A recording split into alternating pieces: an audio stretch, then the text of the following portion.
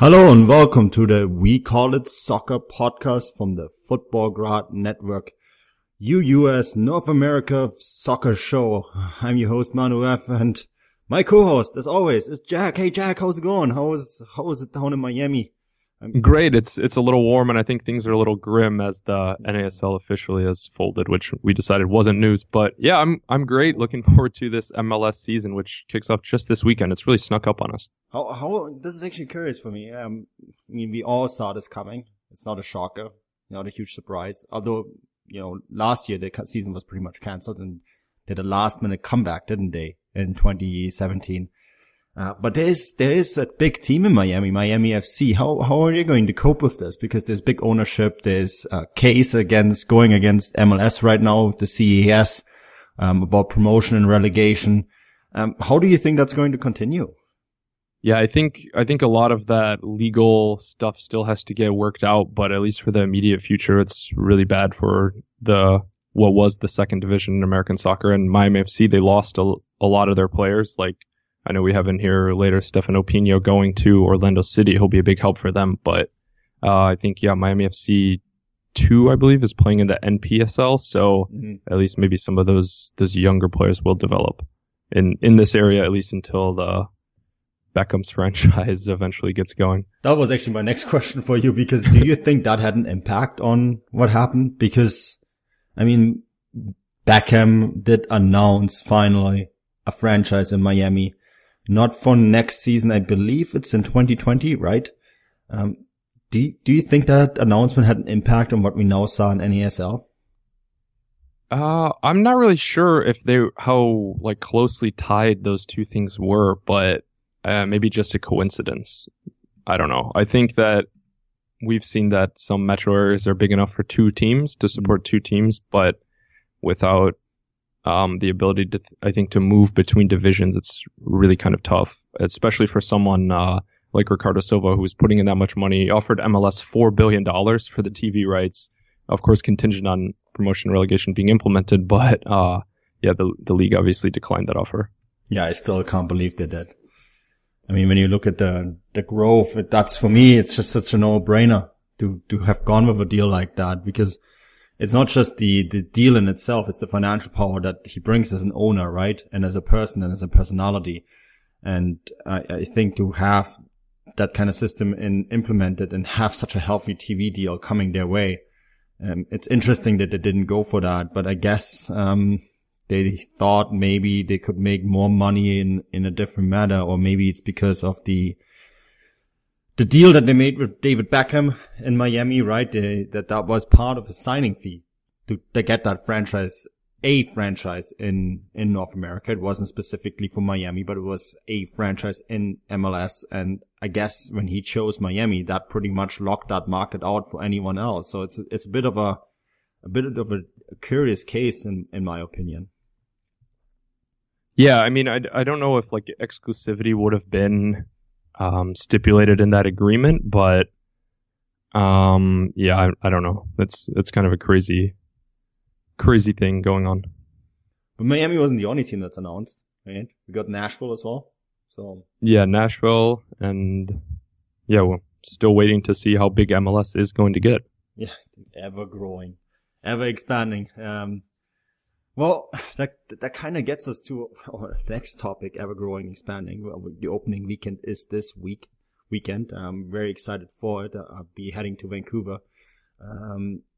Little sad though, Jack, because last year the season started a lot earlier for me, because Vancouver were actually in the CONCACAF Champions League, and this is a competition I personally enjoy quite a bit. I know it gets a lot of negative press, a lot of stick. It gets especially the US-based teams, I feel, don't seem to like it a lot.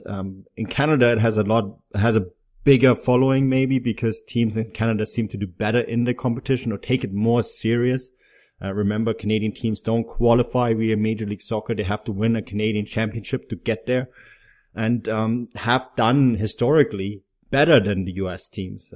Montreal Impact went to the final. Both Toronto and Vancouver have been in the semifinal. Vancouver went to the semifinal last year, came close to making the final, lost to Tigres, one of the big Mexican sides. And Toronto, of course, by many is seen as the team that could break the duck for Major League Soccer, right? And finally win that first, CONCACAF Champions League title for MLS, although funnily enough, it would probably actually fall to the Canadian Championship, not to MLS. But I mean, we've seen Toronto, they're pretty much through. They're playing the second leg today. They played at minus 13, some say minus 17 degrees Celsius. You have to tell me what's that in Fahrenheit, Jack. But it wasn't easy, wasn't it? No, it wasn't easy. And I think going back to your point about how the Canadian teams treat it, I think it's a little bit how maybe Premier League teams in England see the Europa League. You know, they see it as maybe a lesser competition where continental sides or even Scottish sides would see it as a more prestigious competition where they can make a mark and kind of not be in the shadow of the Premier League or something. But yeah, just 13 degrees Fahrenheit at kickoff. It was very cold. I thought it was going to be one of those games where maybe it was too cold for goals, but Sebastian Giovinco had other ideas. He did. And Toronto won this game handily. And I guess it's pretty much safe to say, I mean, the second leg is pretty much as we're recording, but we assume that they're going to go through. Likely opponent will be Tigres, team that I know very well. There's a lot of people saying that should be the final of that competition because that's the Apertura champion from Liga MX playing against the MLS Cup, MLS Supporter Shield, and Canadian champion. Sort of the clash of giants in the quarterfinal. Maybe a little bit too early, but I think if there is any team from MLS that could give the teams in Mexico a run for their money, it is this Toronto side, isn't it? Yeah, definitely. And it's not just because they're a Canadian team that may take the competition a little more seriously, but because they're such a strong team.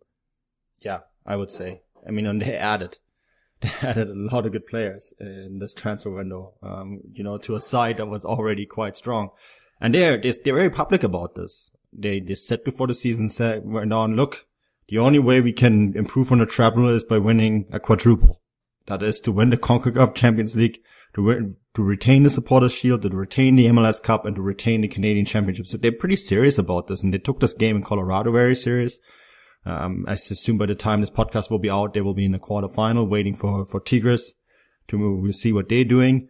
So they're taking this very serious, and I'm personally very excited to see this Tigres-Toronto clash because I think it's going to be a bit of a benchmark for Major League Soccer and see if they finally improve because Tigres, of course, those people listening to our Golazzo podcast know this.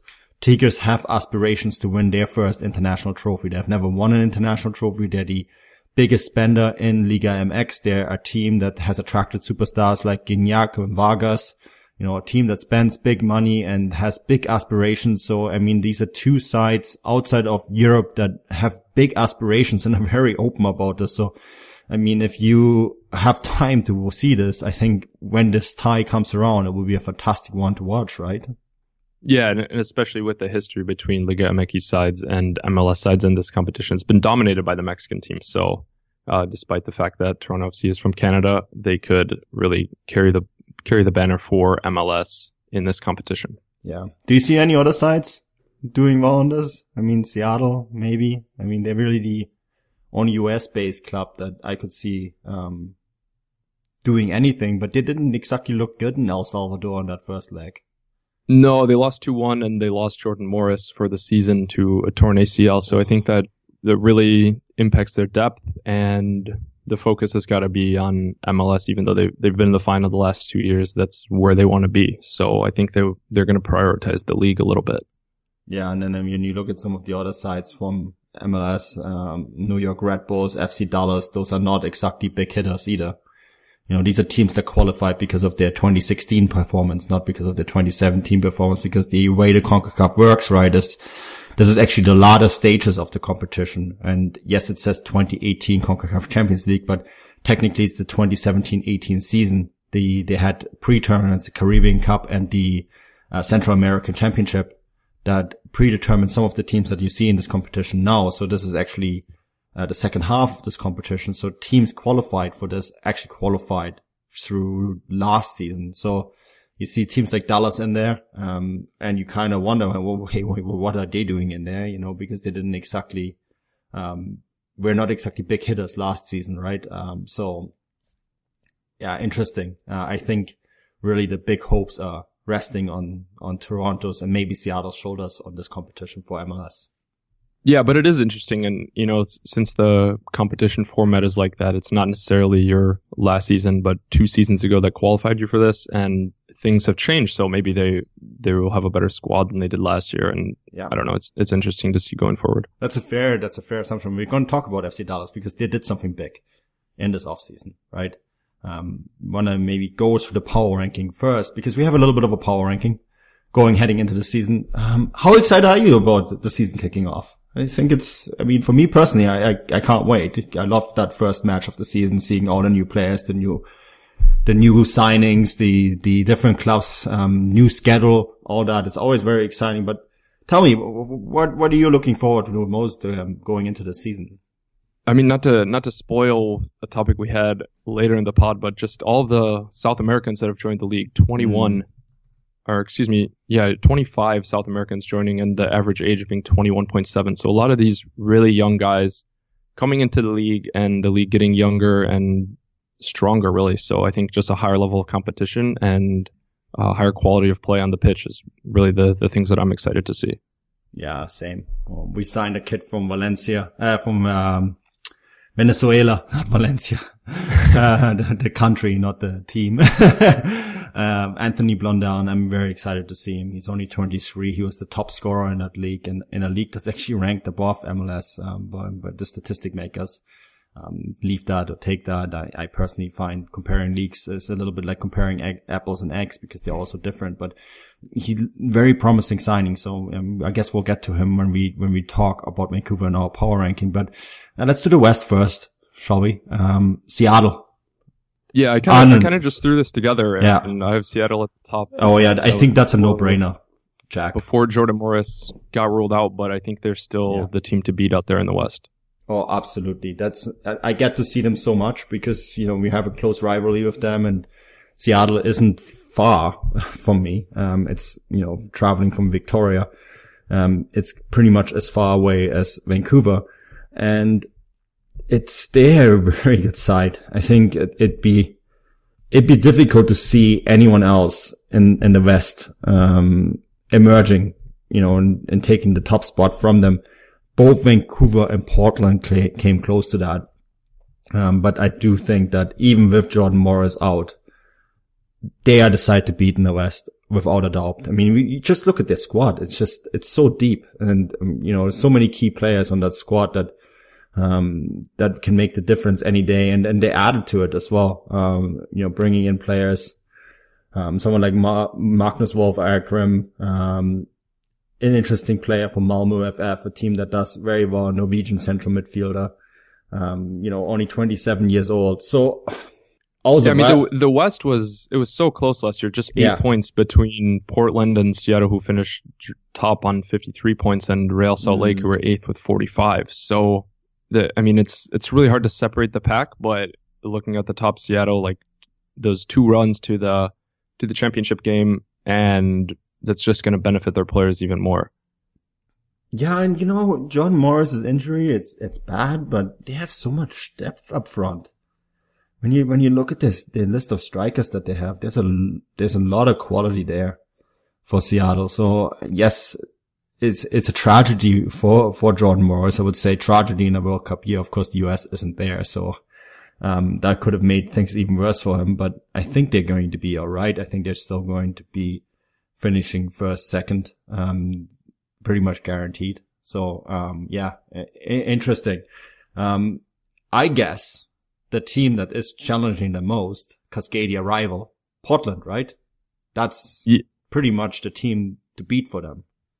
Yeah. Even with a new manager after Caleb Porter stepped away, Giovanni Savarese from the New York Cosmos, a fixture in the NASL, great manager, and I think it's exciting to see how he's going to do in the manager role now in MLS, and to see what he can get out of these players, because as we mentioned, they finished top of the West last year with 53 points.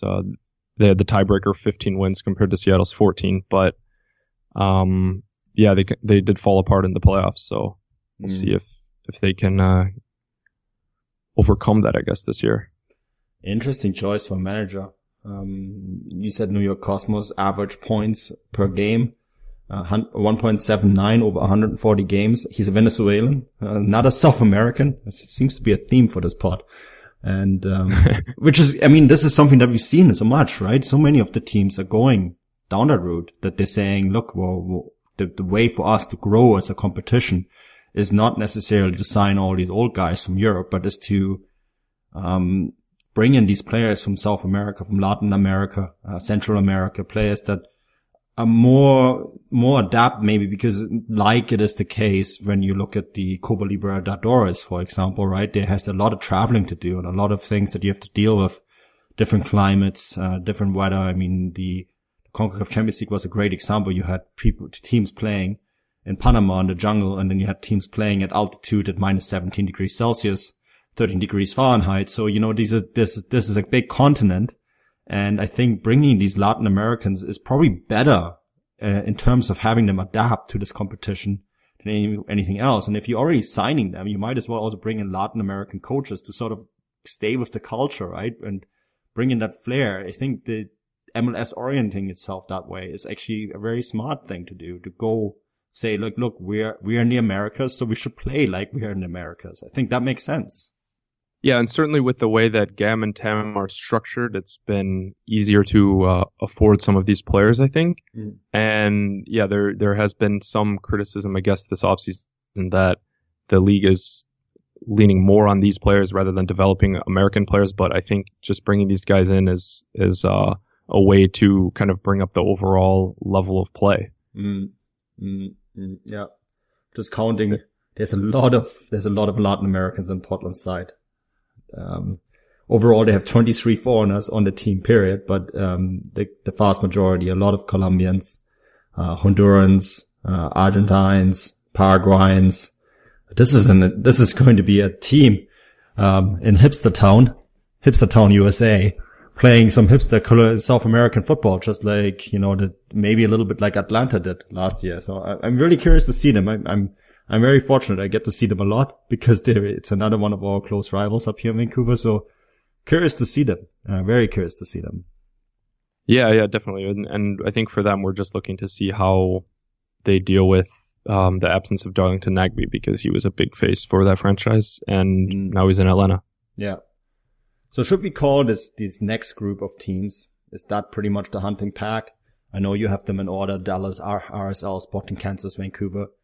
Vancouver finished third and was actually just one draw away from, you know, winning the West. So this is a side that did very well last year. But I feel that there is a hunting pack. Any of those three teams could challenge those top two teams and maybe finish first, or maybe miss the playoffs altogether. It's a little bit of a mix around, isn't it? And Dallas is a good example for that, because Dallas is a team we don't really know what we're going to get from them this year, right?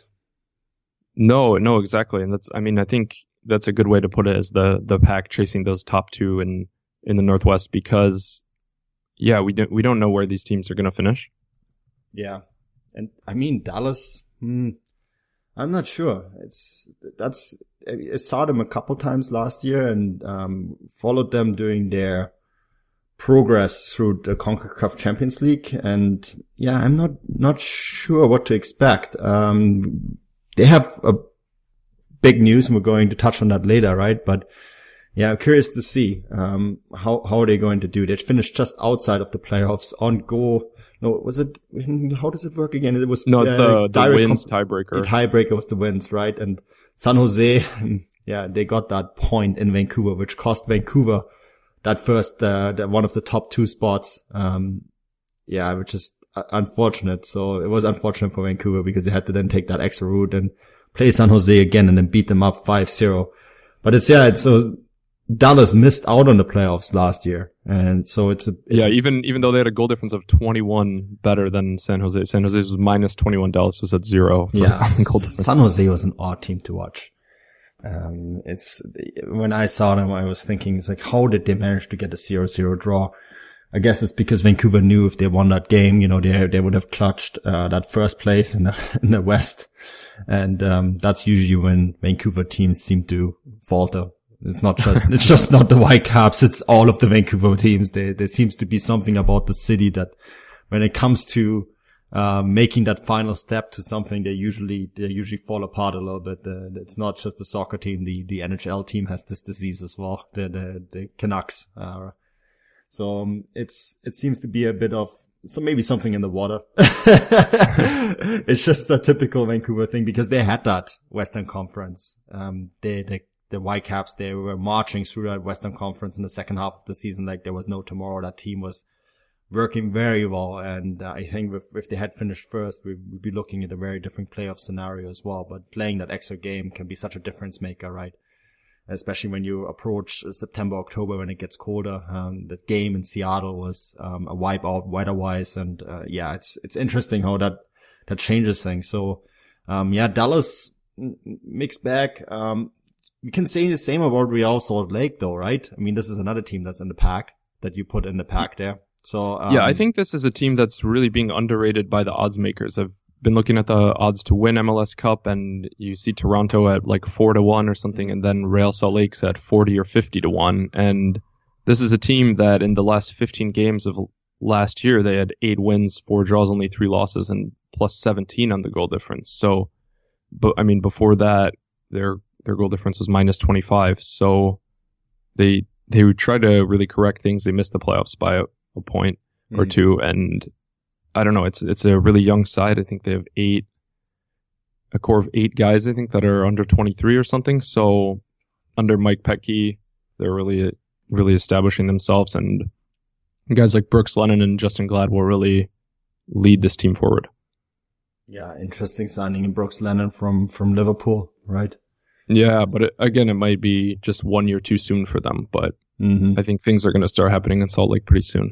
And Mike Petke is an interesting coach. Very interesting coach. Yeah, you're right. After they changed coaches, it went a lot better for them last season. We saw them in Vancouver. We spoke to Yoram Movsisyan at the time, who I think still is a great player who can be a difference maker on the night. But the thing is, they just didn't seem ready at the time. And the Western Conference, so much also depends on how you play on the road, right? Every team seems to be so strong at home and then just so poorly on the road. So Vancouver actually had the best record on the road of all Western Conference teams last season, and it was still a losing record. So this is how things are in the Western Conference, and a lot of it depends on that, how you structure your road games. And yeah, I guess that's really where we have to see how Real Salt Lake can cope with that. The next team that you have on there. Yeah. Sorry, just final point on that. It's like the travel schedule. The West is such a vast conference, the really long flights, and like you said, the different climates. You go from Vancouver to Texas, and then you're playing in California. So yeah, and then really changing atmosphere. Real Salt Lake. If you remember last season, Vancouver played in Real Salt Lake, and the game was snowed out, and then they flew straight to their CONCACAF Champions League game. Somewhere, I think it was in Trinidad and Tobago, right, from there. So that's the kind of climate differences that we're talking about. It's brutal. So this is why the Western Conference, the teams, they have an enormous travel schedule. This is something that you can't really imagine. That's why you see the point differences are so close when you compare it to the East, where a lot of the teams are very close. Losing on the road means that you're winning you're trying to win all your home games and then trying to get the best out of your road games, because the travel is just enormous. And I mean, Sporting Kansas is the next great example, because from Vancouver to Sporting Kansas it's a big travel distance. It's a completely different climate. We're talking about Vancouver here. This is already spring months for us, right? Whereas when you go into the interior of the United States, even though you're traveling south, it actually gets colder. And so this is something in the early months that teams have to deal with. And Sporting Kansas is a good choice, actually. I think also another one in the hunting pack. Not quite sure if they're going to end up where they're going to end up, but I saw them a few times last year as well, and I actually thought this is a fascinating team. A team that I enjoyed watching, actually, Jack.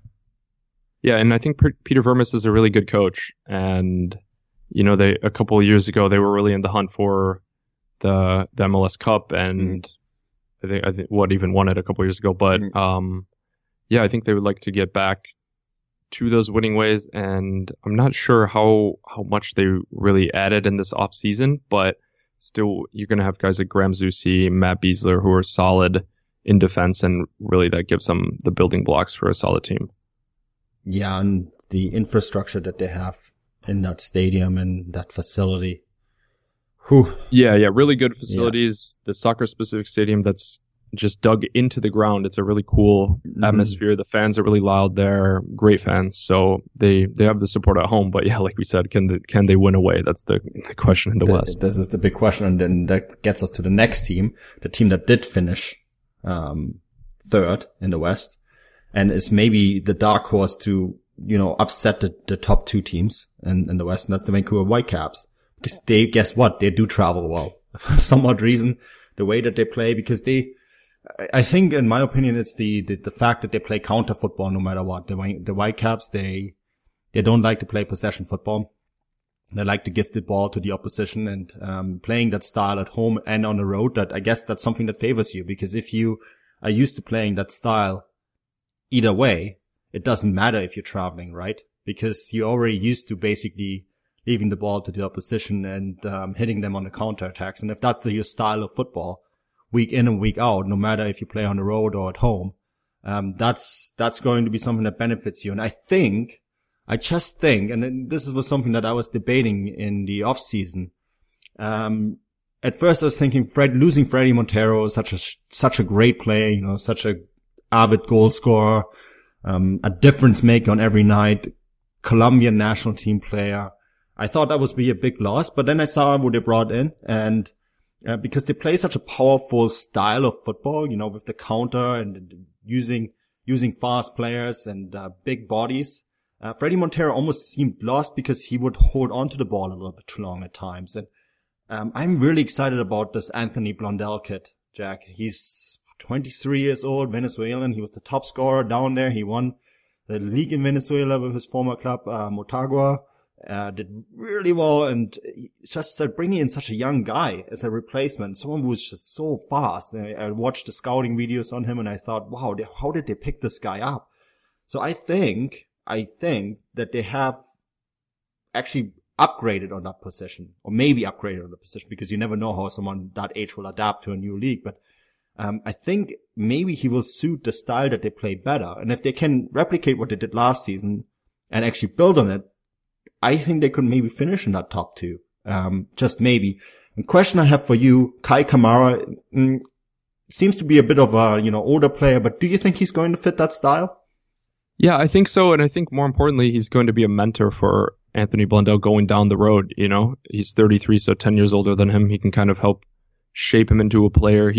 Kai Kamara knows MLS inside and out, so he'll be able to teach him all the tricks and, help get him adjusted to this league. And I think it will be really positive going forward. Like you said, I don't know if it'll be an upgrade this year over Fredy Montero, but down the road, it should be for sure. Yeah. And they have gotten younger, and there is talk that they're going to trade Tim Parker to the west, to the east, New York, Montreal Impact, and I think New England is in the contention, and they're thinking of getting back over $1 million in TAM and GAM. And then bring in another defender. Of course, they need to, because Kendall Waston is going to the World Cup with Costa Rica. And although they brought in Jose Aja from Orlando City, who I think is a really good defender, another South American. The Whitecaps have a lot of South Americans in their side. Uruguayans and Argentinians are usually the ones that they like to go for. And he's another Uruguayan. He's the third Uruguayan in that squad. I think he's going to help them long term. He's only 24. He's a big lad too. But I think with that $1 million they're going to get, I think they're going to bring in another defender, which they have to, for the time when Waston is gone, because he's such a big presence on that field. So, but I actually do think that Vancouver can be maybe one of those upsets, if Kai Kamara and Anthony Blondell do what I think they can do. But that gets us, yeah. Yeah, I do have a question though about the goalkeeping situation, because David Ousted has left, so. I do, and I know this is not a popular opinion in Vancouver, because Ousted was such a fan favorite. I actually think Marinovic is an upgrade. Because Marinovic, he went to the German goalkeeping school and he can play football, which is such an important part of goalkeeping. And Ousted, his distribution was a bit like a Kalashnikov. It was all over the place. So you need that. If you want to play quickly out of the bag, you need a keeper who can play football, right? And Marinovic is a New Zealand national team keeper. I think he is, I know again, this is not a popular opinion, but I actually do think he is a better keeper than Ousted. And he's cheaper. You can use that money for something different because Ousted wanted to sign a really big contract, and that now is of course off to DC United. But I do actually think he's an upgrade. Again, not a popular opinion, but that's just how I feel about it. Yeah, it'll be interesting to see how he adjusts to playing on the turf at BC places. Yeah. Well, he did well again. He did actually push Ousted out of the goal last season. Right? Okay. No, sorry. I was confused. I thought he was a new signing. So. No, yeah. He was a new signing, through the summer transfer. And then the first few months he was on the bench, but then towards the, later part of the season, he actually did push Ousted and then eventually took over the number 1 position. So I think they're going to be alright. Yeah, I think so.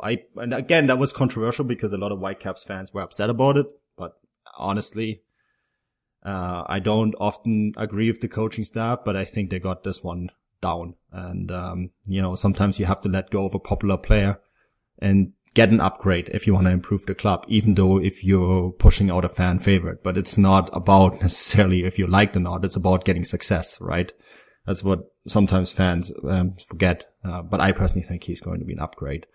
It's just kind of hard to evaluate keepers when you have one who's been in the job for a long time and then you have a new guy. But yeah, exactly. But what do you think of this next pack? I guess we can lump them kind of into that next pack.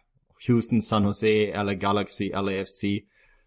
Teams that are good squads, interesting squads, but what are we going to expect from them? Especially from the LA teams. I'm not sure. They both, LA Galaxy had an off-season last year, and LAFC, you wrote down 18 players and 30 board members. Yeah, that was the stat I was seeing circulating on Twitter this morning was they have 30 board members, but only 18 players on the roster. So, it's kind of in the league, a lot of teams still have a lot of business to do, even though the season is starting in just a few days. Yeah. But isn't that always kind of how it is? I feel that you see a lot of business in the summer transfer window almost. Everyone is kind of trying to because the window closes in March and then opens again in July, right? Yeah. And so you see sort of teams adjusting. Curious. LAFC is some good players on that squad, but we don't know how they're going to do. Are they going to be the next Minnesota, or are they going to be the next Atlanta? We don't really know, do we? No, we don't. And yeah, another thing I was seeing on Twitter was, is LAFC going to be a good team or a good expansion team? There's different parameters to measure that. I think Atlanta was almost like a once in a generation type of start that they had. And it's going to be really hard to match that for anyone. Yeah, I agree. And what do you make of that Los Angeles side? LA, huge disappointment, but this is a side that also has the 2 Dos Santos brothers, right? Total off-season, brought in Sigi Schmidt as the coach. They can only improve from what they did last year, right? Oh yeah, most definitely. Finishing bottom of the league, level on points with DC United and the other in the Eastern Conference, but only 32 points for them from 32 games. Their worst season in MLS. Sigi Schmidt is back for a second stint at the club, and they have to go up. They're fighting now with LAFC for fans in that market, I guess. If there's some undecided fans out there, or maybe some people just want a fresh start with LAFC, I guess, because the Galaxy have been just that bad. So, yeah, I don't know. I think it's just one of those things where I can't tell if it's just the board has made some bad decisions or they're just due to rebound finally. Yeah, it's a difficult transition too, from being this team that had all the superstars to being a team that's now becoming a normal MLS team as the league is getting younger and younger, right? The LA Galaxy's average age is now 26.9. Still high-ish, but lower than it used to be. So I guess they're making a transition away from playing in a league of retired superstars to playing in a league where teams are looking at different parameters when they're signing players. And maybe that is the thing that hit the Galaxy the most. That all of a sudden teams all around them were saying, we don't need to sign this old guy from Europe. We're going to bring in these young guys from Latin America, and we're going to develop players in our academy, and we're going to play fast attacking football. And I guess, I think that's what really happened to the LA Galaxy last season, is that they just missed the boat in a sense last year. Yeah, I think so. And it's kind of a start of a new era, I guess, with them sending Jesse Zardes over to the Columbus Crew for Ola Kamara. I think that's a move that will benefit both teams, just a first start for Jesse. And yeah, I don't know. I really have no way to judge how the Galaxy will do, but they'll be hoping to start the season better than the last one ended, which was with a 5-1 loss to FC Dallas. Yeah, absolutely. Now the other teams, Houston, that's always a team. I kind of like the way they play. You know, it's another very Latin American based team. Coached by Wilmer Cabrera. Yeah, it's maybe one of those sides that could maybe a bit surprise. Always a playoff contention team. But is this a team that's going to go deep into the playoffs? Probably not, right? Yeah, I don't know. It's one of those teams that they could finish third, or maybe they would finish eighth. So, and then we have the bottom pack, Colorado, Minnesota. Are we going to see them do anything exciting? I mean, Minnesota can only do better than what they did last year. Colorado, I've seen a little bit, of course, Stefan Eigner, one of my Munich compatriots, plays on that side. Didn't exactly do well in that CONCACAF Champions League semifinal against Toronto. And I think it's going to be another rebuild year for them, right?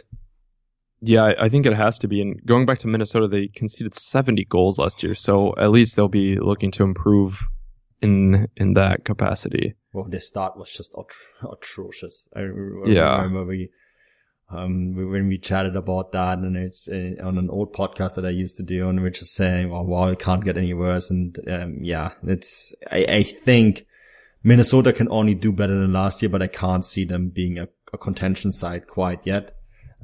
Same with Colorado. I just don't see them there yet. There's some interesting things happening, but it's just, I think when you look at what all the other teams in the West are doing, and with the travel demands, you know, the only thing that maybe plays in their favor is that because of the crazy travel schedule, sometimes you see lopsided results and you see teams slipping into the top because they do well on the road. But yeah, well, I guess we'll wait and see. I mean, when they went on that run a couple years ago, that was out of nowhere as well, and predicated upon having a really good defense. So if they can keep things tight at the back, you know, Tim Howard's still there. He's going to be, it's got to be one of his last years, so he's going to want to go out in a good way. But it might not be all in his hands, to be honest. No. That brings us to the East. And in my opinion, the team that's about to start a new dynasty in this league. I have a hard time seeing anyone but Toronto FC win the title, Jack. I mean, yes, it's playoffs in a final, anything can happen, but you thought this team couldn't get any better, and then they went out and signed Aro, Van der Wiel, Aka Aketse. I mean, this side is just so deep. It's incredible. And they didn't lose any of their key players. Yeah, it's hard to look beyond Toronto when it comes to any team winning the title this year, right? Yeah, and you know, their players getting a little bit older, like Josie Altidore, Michael Bradley, Sebastian Giovinco. That's not really going to work against them. They're still all relatively young, and like you said, adding these players, some more depth, if they are going to try to compete for that CONCACAF Champions League, I think that could be the only thing that lets them down if they have to play too many games and injuries happen. But they're very talented, and they have shown that they can win the Supporters' Shield and win the MLS Cup playoffs that follow, because that's really, in a playoff system, it's just been proven to be too difficult for a lot of teams trying to do that domestic double. Yeah, but I do think that if everything goes normal, I know it's football, bad things happen, you lose a playoff game, it can happen, right? But if anything goes normal, I think the title is Toronto's to lose. Yeah, I mean, they scored twice as many goals as they allowed last year. Yeah, they had an incredible year. Just incredible year. They're the only team that did not have a poor goal against average. when you look at around the league, most teams conceded, over 40 goals. Them and the Seattle Sounders were the only teams that didn't. And that's especially in the playoffs is something that's key. And Kansas City only allowed 29. Oh, that's right. Yeah. Sorry. Forgot supporting Kansas City. And yeah, but that's key, right? If you want to go deep in the playoffs, you can't concede goals. That's just such a key component for me. But there is a team that I feel could challenge them, and that's Atlanta. Atlanta is, talking about a team that did well last year and actually managed to add to an already exciting squad. I guess it's going to be Baku watch every match day now. That 18-year-old sensation that they brought in. How in the world did MLS pull this stunt off to get this guy? Well, they had to break the MLS transfer record and spend $15 million. And that really could end up being a huge bargain for Atlanta, as well as for the league when he eventually gets sold on to, I don't know, a massive European side, because this kid is very good and very talented. He's going to be able to show it, I think, as well in Tata Martino's system from the start. From what I've been seeing, he's been getting better with every game. That's what the reports say, more integrated with his teammates. He doesn't do a lot of defending, but he's just so talented in the attacking phases, and he's going to link that team together. And now with Darlington Nagbe coming in too, more experienced head in that midfield because they have so many young players.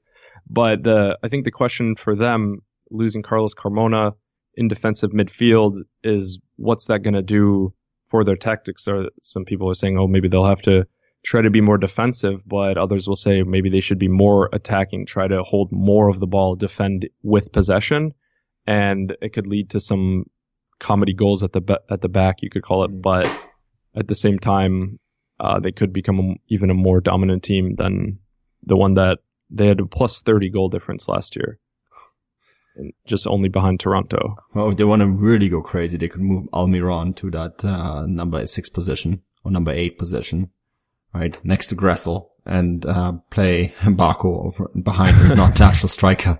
Just saying. Yeah. Maybe just go 5-0-5 or something. Yeah.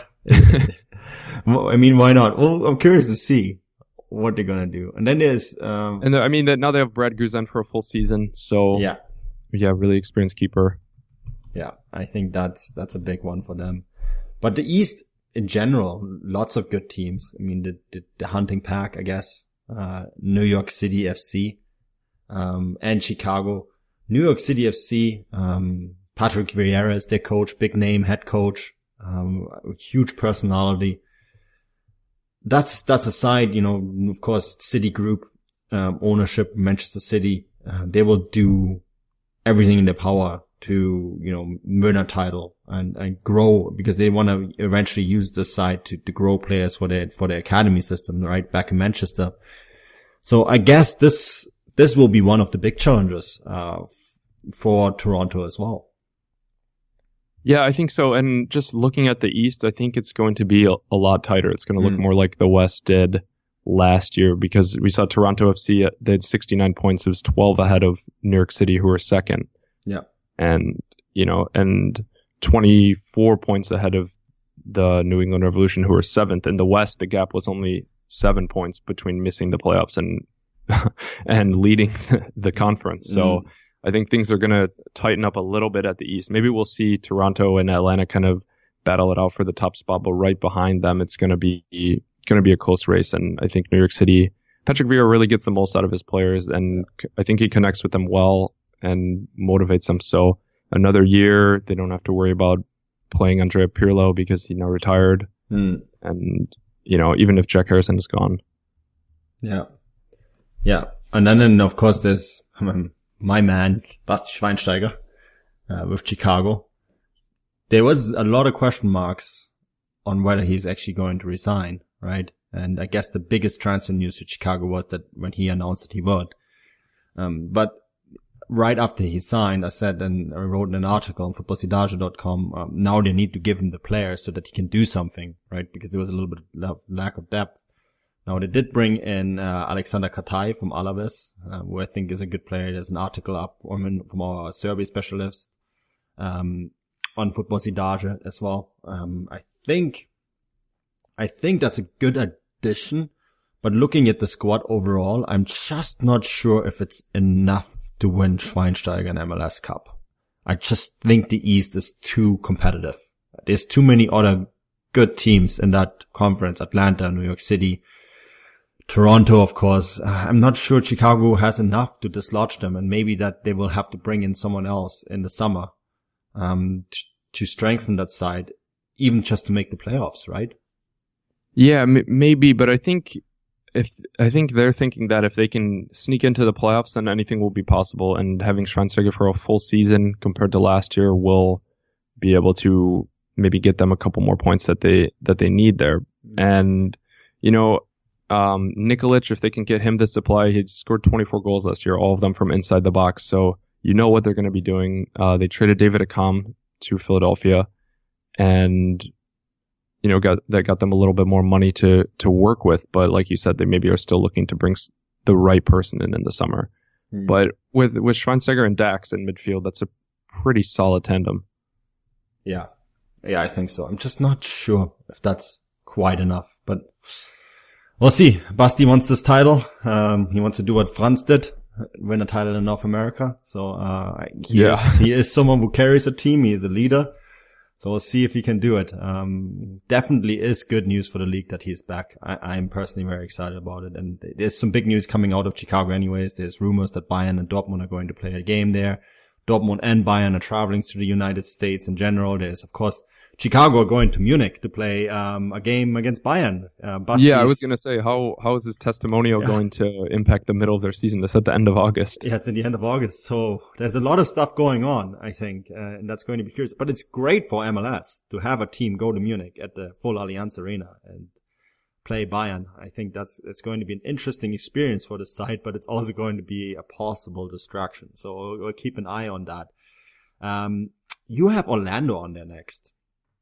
I don't know. I didn't know where to put a lot of these teams, but I'm hearing some things about Orlando being maybe good and some things about them being maybe really bad. So I don't know. I kind of just chucked them in there behind Chicago because now Jason Kreis can try to see what he can get out of this side. I think he's a really good coach, but losing Kyle Larin to Besiktas after that whole saga, and Orlando was able to keep all the money from that transfer fee, so that was a kind of a strange step, I guess, by the league, because that's not always been the case in the past. But they did spend some of the money. I think NASL top scorer Stefano Pino from Miami FC could make a big impact. He scored against them in the Open Cup last year, so maybe he's been on the radar for a while. But to start the season, they're going to be without Dom Dwyer, who's hurt, and Sasha Kleshin suspended. So right from the get-go, that it could, I don't know, they played DC United on Saturday, so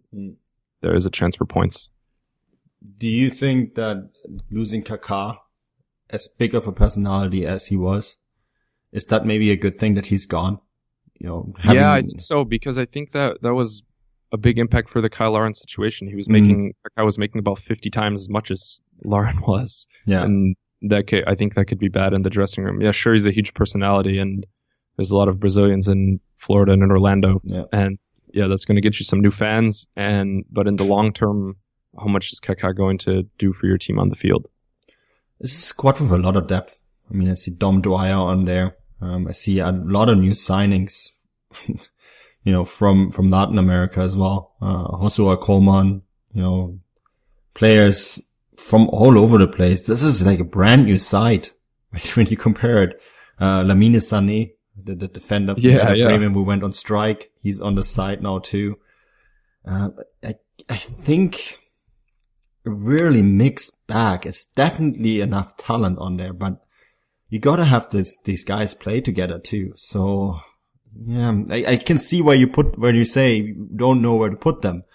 And I feel like that's the case really with all these other teams that you have next on the list. The Crew, Red Bull New York, the Impact, the first team that Vancouver are playing, Philadelphia Union, DC United, New England Revolutionaries, Revolution. All these teams, they are very mixed bags. And with some of them, like the Crew, we don't even know if they're going to be there next year.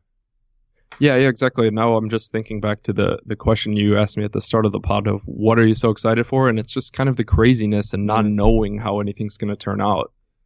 Do we see any of these teams maybe being a surprise team? Maybe surprising a little bit. I think we can kind of count DC United out. 12 of the first 13 games played on the road. That's a big impact. I think that's going to be very hard. And then they're going to have that excitement about the new stadium, right? That's usually you see teams falter a little bit under that. And I'm not sure if that's going to help them. But do we see any of these other teams maybe surprising? I mean, Montreal Impact did go to the conference finals, not last season, but the season before. And the Crew did the same, last season. Yeah, exactly. With both the Crew and the Impact, I think there's a lot of unknowns. I think we can rule out the Revolution, although maybe Brad Friedel, is a brilliant coach. So maybe, but we don't know. Yeah, I don't know.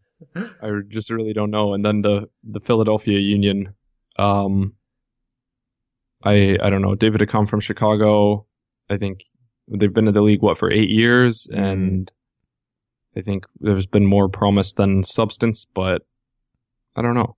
Yeah, that's the thing. We really don't know. I mean, I think there is a funny thing about the Columbus Crew, and we saw a little bit of it, during the playoffs last year, right? All of a sudden, because of the potential that the club could move, we don't actually know what the current status is. This is something that we debated. We don't actually know what's going to happen. Teams like that sometimes going to run, right? Because it's us against the world. And we've seen a little bit like that already. So this is something that could work in their favor, but it could also be something that's going to really hurt them, because of the off-field talk. So I guess this is really something to watch. Yeah, I'm really curious to see that. The East, I see much more than in the West. I see like that pack of teams at the top. I can say right now, Toronto, Atlanta, New York City FC, and Chicago will make the playoffs. I can say that right now, and I will put money on it, and I'm 100% sure they will, right? Which doesn't leave that many spots for the rest. But then you talk about the rest, and any of the teams that are in the rest could also make the playoffs. So it's really a bit of everyone can do it. Yeah, exactly. It's a very open field. I think it will be interesting for Columbus. We'll see Jesse Zardes and Federico Higuain. They could potentially have a pretty lethal combination there. But yeah, getting rid of Ola Kamara and Justin Miram, that's going to be a shakeup for them in the attacking phase of the game. So I guess we'll kind of have to wait and see how that plays out. Yeah, definitely. So that they're in action against Toronto. That's the opening game on Saturday. It's at 1 Eastern. It'll be 10 a.m. for you in Vancouver. I was laughing about that. That's actually that works out quite well. That's usually when I'm done with Bundesliga duty, so I'll just leave the TV on. It will be on TSN in Canada, and I guess who carries it in the United States, Jack? I think ESPN, because all of those games, MLS Live is no longer a thing because I think ESPN Plus is getting all of the streaming rights, I guess, and it's not ready yet. So that's something that they're working on. But I think you'll be able to watch all the out of market games there. It's ESPN and Fox though. Okay. That have split rights. Okay. Yeah. In Canada, it will be on TSN. TSN. There's 1, 2, 3, 4, 5. I'm sure you'll find it on one of those channels. That's something to tune in. Same with all the Whitecaps games are on there too, and same with Montreal. So if you're looking for those scattering, that's the Canadian ones. In the US, I think it's also split for local TV markets. So I'm not getting into that too much because there's too many TV stations for me to keep track of. Well, if you're an LAFC fan, maybe you'll be buying YouTube TV, which is the shirt sponsor as well as the local rights holder. Is this something we're going to look forward to for the new season? I think we have better things to look forward to, right? Like the 25 South Americans that joined the league. Now that is something to look forward to. You have that on the list. That's incredible. The oldest is 27. The average age is 21.7. What does that say about the league? I think remarkable. That's a hugely positive statement from the league and from the teams, not just trying to copy Atlanta, but trying to emulate it because it's something that works. And you mentioned Blondell. He's one of the 7 from Venezuela, and Kaku going to the Red Bulls from Hurricane is one of the 7 players from Argentina. So those 2 countries lead the way, but that's just making up pretty much half of the share of South American players joining. Venezuela is such an interesting market right now, Jack, because it's one of, you remember how in the 80s and the 90s, Brazil and Argentina were like the go-to markets for all these big teams in Europe, or those medium-sized teams in Europe that tried to sign a player before anyone else could. Sort of discovering this raw gem, right? And nowadays, you can go on V-Scout and you have every single Brazilian and Argentinian on your fingertip. You don't really discover players in that league anymore. So that's the problem, is all the big sides have seen them first. Yeah, exactly. But Venezuela, I feel, and this is something I read in, a Scout, and wrote an article on this. Venezuela is the new Brazil. Because it's a country with a lot of political turmoil, right? But it's also a country that has a very competitive league at the moment. That's something that we almost forget. I feel there's something similar going on with baseball right now as well in Venezuela, right? So these teams are all... Yeah, I think baseball is still the main sport of Venezuela as well. That's right. And so there's political turmoil, so the teams need money. And at the same time, they have these really talented players. So clubs from medium-sized leagues, they're now going in there trying to discover that gem that they then maybe can sell on. And I feel Anthony Blondell is a great example for this, but there's many, many more. Yeah, I think it's a league that we're only going to see more heavily scouted going forward and producing more talent, both for MLS, maybe at first, and then even bigger leagues, because there are some really good players. They had a great run at the U20 World Cup. This summer we saw, who is it? Peñaranda. He's a really great player. He's not going to MLS, obviously, but I think he's at Watford. But I think it's a really good place for some MLS teams to try to establish those scouting networks, because you can not only turn a quick profit, but get players who really could improve your team. Yeah, and it's a highly ranked league. So, yeah, really something really to look forward to. There's a few good articles on that.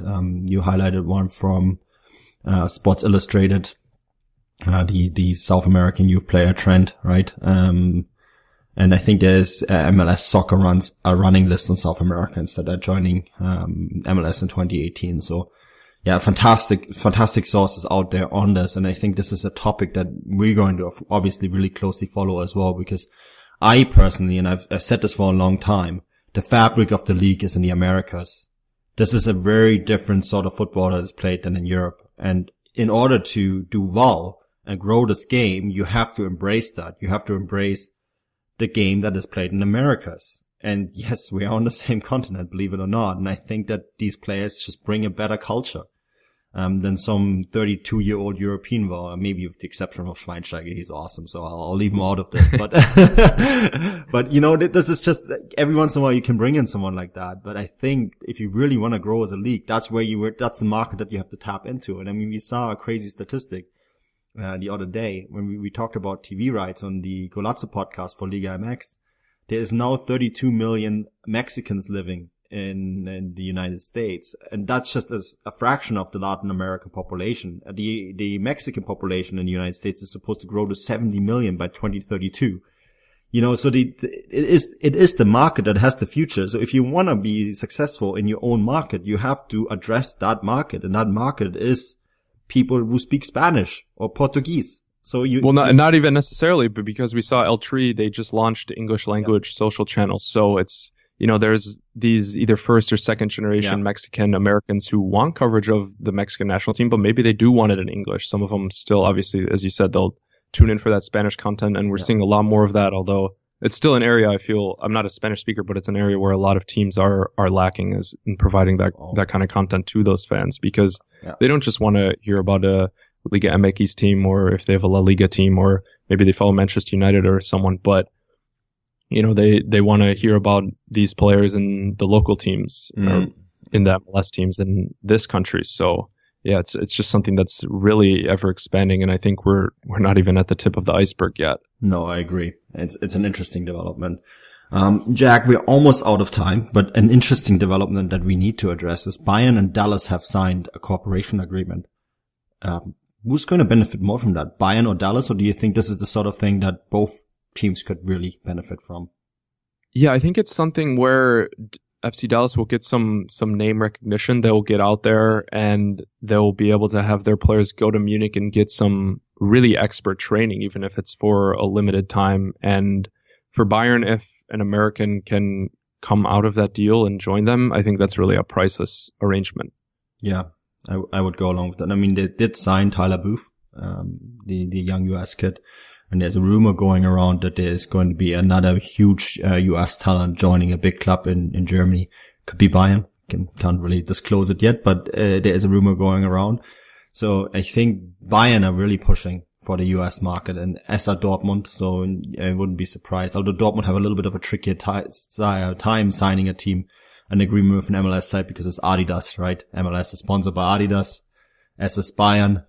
Dortmund, yeah. So it's a little bit of a tricky one. So it's really easy for Bayern to do this because Adidas has such a strong foot in the door when it comes to MLS, and Adidas is a minority owner of Bayern. So it's a bit of a tricky one. But yeah, cool news story is the game is growing in the United States. So sadly we're out of time, Jack. Anything that you want to plug? Anything that's come up? What you're up to in general, and which game are you looking forward to the most in this first match day? Yeah, I mean, besides Toronto against Columbus on Saturday, I think I'm really looking forward to seeing LAFC on Sunday against the Seattle Sounders, and then even maybe seeing the Galaxy against Portland. That's the nightcap on Sunday. But I mean, Sporting KC against New York City, that's going to be a good game as well. So, I mean, just really excited for the season to get started. Yeah, same thing. And where can people find you? On Twitter? Yeah, you can find me on Twitter at Jack Grimsey. And yeah, one last thing, I guess the Scouted Football Handbook is coming out soon this week, so be on the lookout for that. Yeah, definitely be on the lookout for that because that's a cool project. I'm a big fan of it.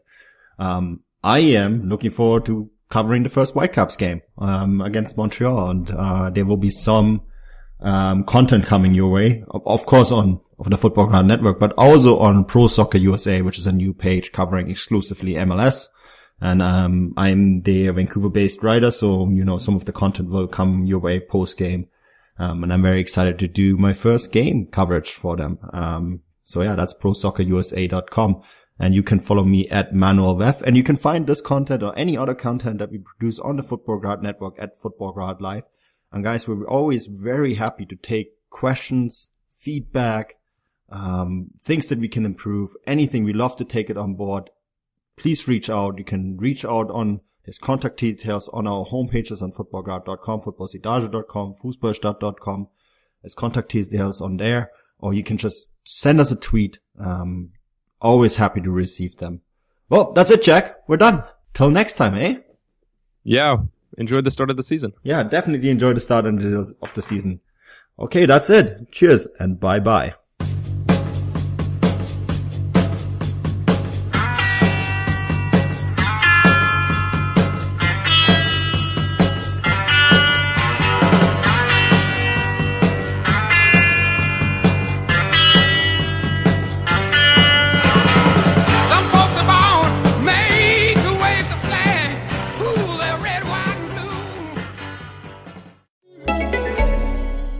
It wouldn't be the holiday season if there wasn't candy, right?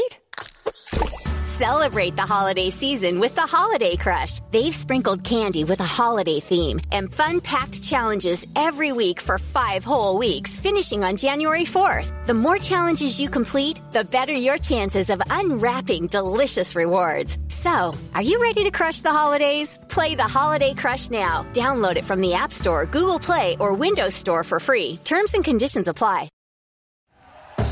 Thank you for listening to Believe. You can show support to your host by subscribing to the show and giving us a 5-star rating on your preferred platform. Check us out at Believe.com and search for BLEAV on YouTube.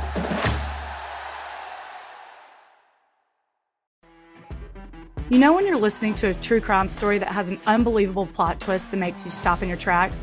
That's what our podcast, People Are the Worst, brings you with each episode. I'm Rachel. And I'm Rebecca. We're identical twins who love true crime cases that make you say, didn't see that coming, and we hate the people responsible for them. Listen to People Are the Worst now on Apple, Spotify, or wherever you get your podcasts.